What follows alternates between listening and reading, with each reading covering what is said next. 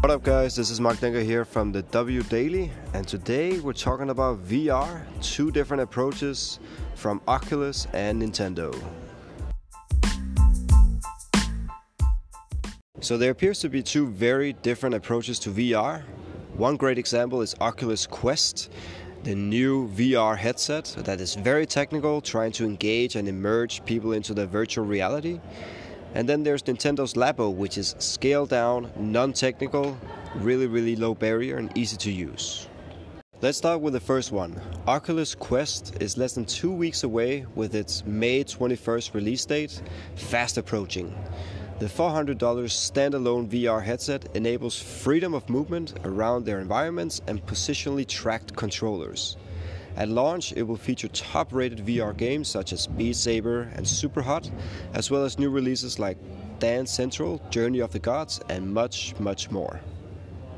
Facebook's Oculus is marketing the Quest as a gaming-first platform, similar to Oculus Rift, but fans of non-gaming media apps like Netflix, multi-user social hangout spaces like Oculus Rooms, or live event social apps like Oculus Venues are left wondering about the status of those experiences.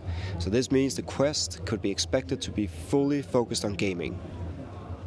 Nintendo Labo VR, on the other hand, is a very scaled-down version, very focused on cardboard, playfulness, and all the things that the Quest is not able to pull off. Instead of figuring out how to inject gamers deeply into their often alienating and lonely digital space, Nintendo rethought the concept of virtual reality with Labo. This suite of colorful minigames and imaginative cardboard constructions encourages real-world creativity, exploration, expression, and social play, instead of a slack-jawed injection of digital smack. It's VR, but it's not virtually funny, it's actually funny. The idea behind Labo is obviously that you and your kid can build these cardboard VR playful experiences, motion control creations for use for specialized little games. The VR kit adds a new dimension, literally a new dimension, to the Labo library, with a collection of 6 new projects and many VR minigames to go with them. It's going to be exciting to see which approach is going to pan out and come out on top. It's vastly different approaches that Oculus and Nintendo is proposing here. One is super technical, very much immersing people into virtual reality.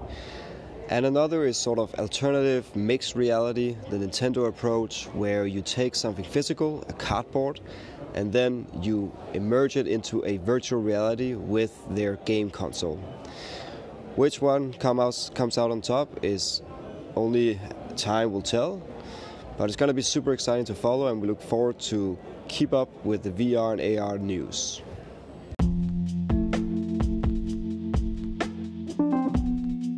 Thank you for listening to this podcast, guys. If you like this, don't forget to subscribe. And if you have any VR, AR games that you want to build, don't hesitate to contact us on widelsa.com. And until then, I'll see you for the next one.